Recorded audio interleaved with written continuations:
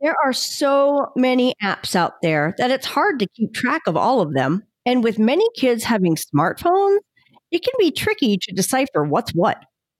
There are some apps out there that look pretty harmless, but they have dirty little secrets. They are not kid friendly at all. Keep your kids healthy and happy. You are now entering the Healthy Kid Zone with Dr. Cindy Gellner on The Scope. We're seeing some negative consequences of so much technology with kids, including cyberbullying and sharing or viewing inappropriate content online. Some apps are now even marketing to kids when they're more meant for adults. For example, there is an app called Bigo, B-I-G-O.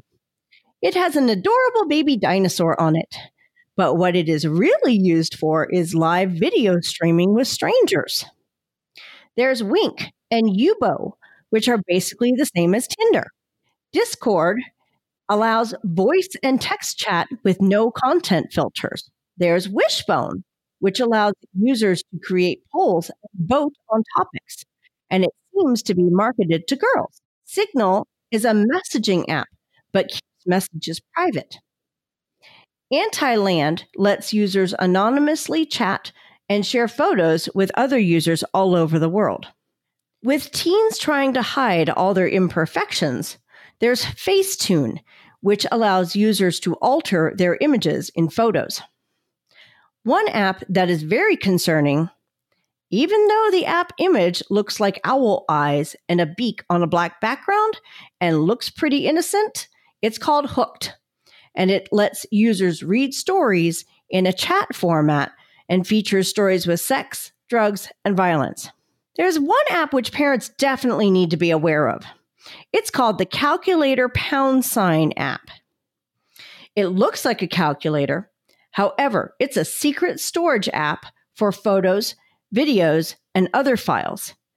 If your child wants to hide things from you, they may use an app like this. So, with all this out there at your child's fingertips, what can you do as a parent to keep them away from these types of apps? Kids are craving social interaction more than ever right now, with in-person gatherings kept to a minimum with the pandemic. First, insist on transparency with your kids. Find out what apps they have on their phone. For my preteen and teenager, I have my fingerprint on their phones, so I can ask for it at any time and see what's on there. The apps they want won't even download on their phone unless they request it through my phone, and I put my password in the phone, and then it lets them know I've approved it. And guess what? They're totally okay with these safeguards because we've talked about it, and we've set boundaries with their phones. Second, talk about what's okay and what's not okay on their phones and why you want them to not see some of the stuff that's out there. Have open and honest conversations and let them know you're looking out for their best interests. Finally, if they're not able to stay off apps that are inappropriate, you may need to take their phones away. Harsh, but necessary consequences. Most importantly, though, is, as a parent, you need to be aware of what apps they look at and use and educate yourself on what the apps are so you're in the know. Health information from experts, supported by research. From University of Utah Health, this is thescoperadio.com.